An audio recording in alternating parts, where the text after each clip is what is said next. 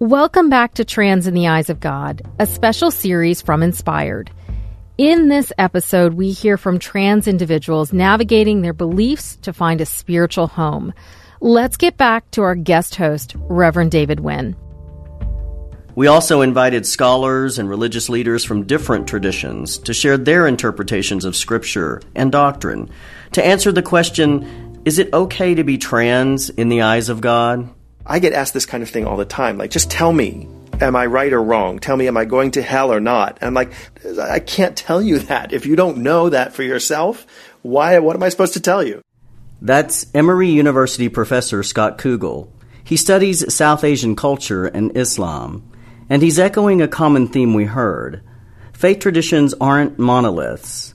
Even among religions with a central authority, there are multiple, often conflicting interpretations of doctrine and how that's lived out. Which means that among Muslims, among Jews, among Buddhists, there are different views about the trans experience depending on what branch of the tradition you follow, or what country you live in, or even which specific congregation you attend. That's why I'm having a bit of a difficulty answering your question. So where do we go from here? Well, in the few minutes we have left in this first episode, I thought I'd give you a taste of what emerging voices from different religions have to say about gender identity.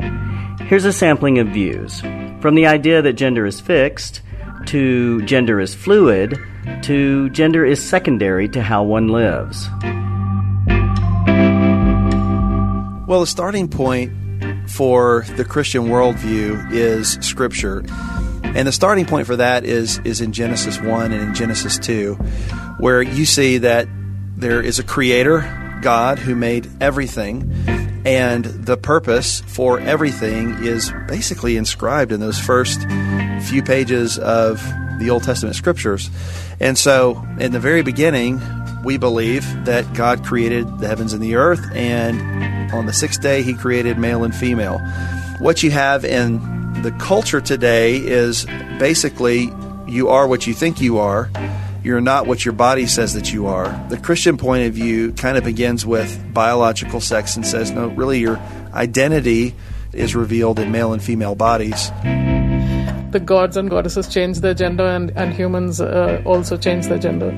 Visually, there's an availability of the idea that the divine is both male and female and switches, that it's fluid, that maleness and femaleness is fluid even in the divine. So certainly in the rest of creation it is so.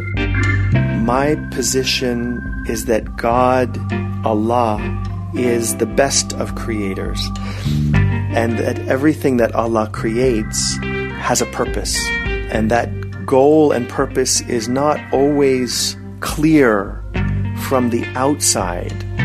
So, for instance, the Prophet Muhammad has a teaching, it's in a hadith report, that says God does not look at your bodies and your actions.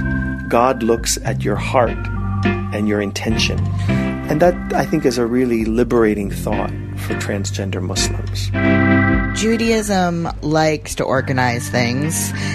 A friend of mine says that Judaism believes in an obsessive-compulsive God, which is definitely true. But Judaism also always has an awareness of places in between. That was Denny Burke on Evangelical Christianity, Ruth Vanita on Hinduism, Scott Kugel on Islam, and Rabbi Elliot Kugel on Judaism. We'll hear more from them, and we'll also hear stories from people on the ground. Trans people of faith who have struggled to find acceptance, who look to their religion to understand who they are, like Mesma Belsare. Being a Hindu was a benefit. I realized early on that there was really no dogma. There was no particular right or wrong way of doing things. You can hear Mesma's story in Part 3 of Trans in the Eyes of God at interfaithradio.org. This special series was made possible by a grant from the Arcus Foundation. And this episode, I'm excited to share, was awarded first place by the Religion News Writers Association in the radio and podcast category in 2019, and originally broadcast in July of 2018. This episode, originally produced by Laura Correll with support from Stephanie Lecce, Melissa Fato, June Owens, Lewis Wallace, and Ruth Morris. A special thanks to our guest host, Reverend David Wynn, and Maureen Fiedler, our founder. We'll leave you with some music from the Florida-based punk rock band Against Me. In 2012, their lead singer Laura Jane Grace made history, coming out as a trans woman on the cover of Rolling Stone. Their sixth album, Transgender Dysphoria Blues, released in 2014, received critical acclaim from fans and critics. The songs and lyrics wrestled with themes we hear throughout this special series: love, belonging, vulnerability, and identity. I'm your host and executive producer, Umbreen Khan. Remember to stay safe and stay connected. I'll see you next week. It's been 37 years since James Todd on St. Patrick's Day 1964. She could not hold it against him. That times there's nothing she could do. But lying in bed all day starts a picture of them together. Picture of better days. I just like James, I've been drinking Irish tonight. But the memory of his eyes fly away. He got forever to live it. I'm not coming home tonight. We're never together, but the fact you came. I swear to God that I love you forever. I'm not coming home tonight.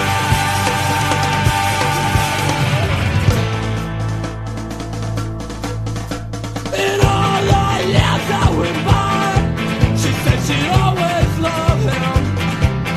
And from the day that he died, she never loved again. And it was fine, she kept on her nightstand. And they ain't called it like your friend. Kept secrets of fun locks outside and hot. Got a bottle left for the rest was gone. She said if I would have known just how things would have ended up, I just would have let myself die.